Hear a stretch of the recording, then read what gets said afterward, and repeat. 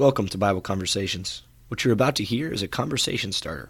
We hope that you will be encouraged to go out and start a conversation about the Bible. Oh, how I love your law. It is my meditation all the day. Your commandment makes me wiser than my enemies, for it is ever with me. I have more understanding than all my teachers, for your testimonies are my meditation. I understand more than the aged, for I keep your precepts. I hold back my feet from every evil way in order to keep your word. I do not turn aside from your rules, for you have taught me. How sweet are your words to my taste, sweeter than honey to my mouth. Through your precepts I get understanding. Therefore I hate every false way. This section of Scripture comes from Psalm 119, verses 97 through 104. And I think this is such a powerful section of this psalm, in that the psalmist is meditating on God's word.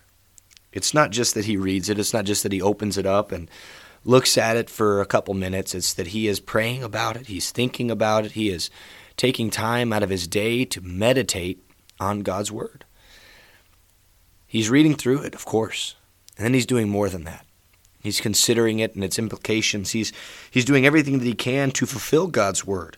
It says he holds his feet back from every evil way. He says he doesn't turn aside from God's rules. The meditation that this psalmist has gone through is something that I fear we as Christians have lost today. We don't meditate on God's word. We read the Bible, and that's great.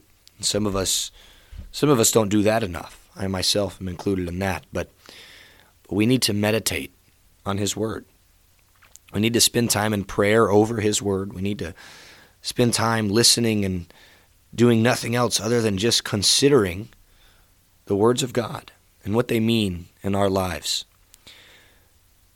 Now, this may not start a conversation. It may not make you go out and talk with somebody about the Bible, but I do think that it would start a conversation and should start a conversation between yourself and the Lord.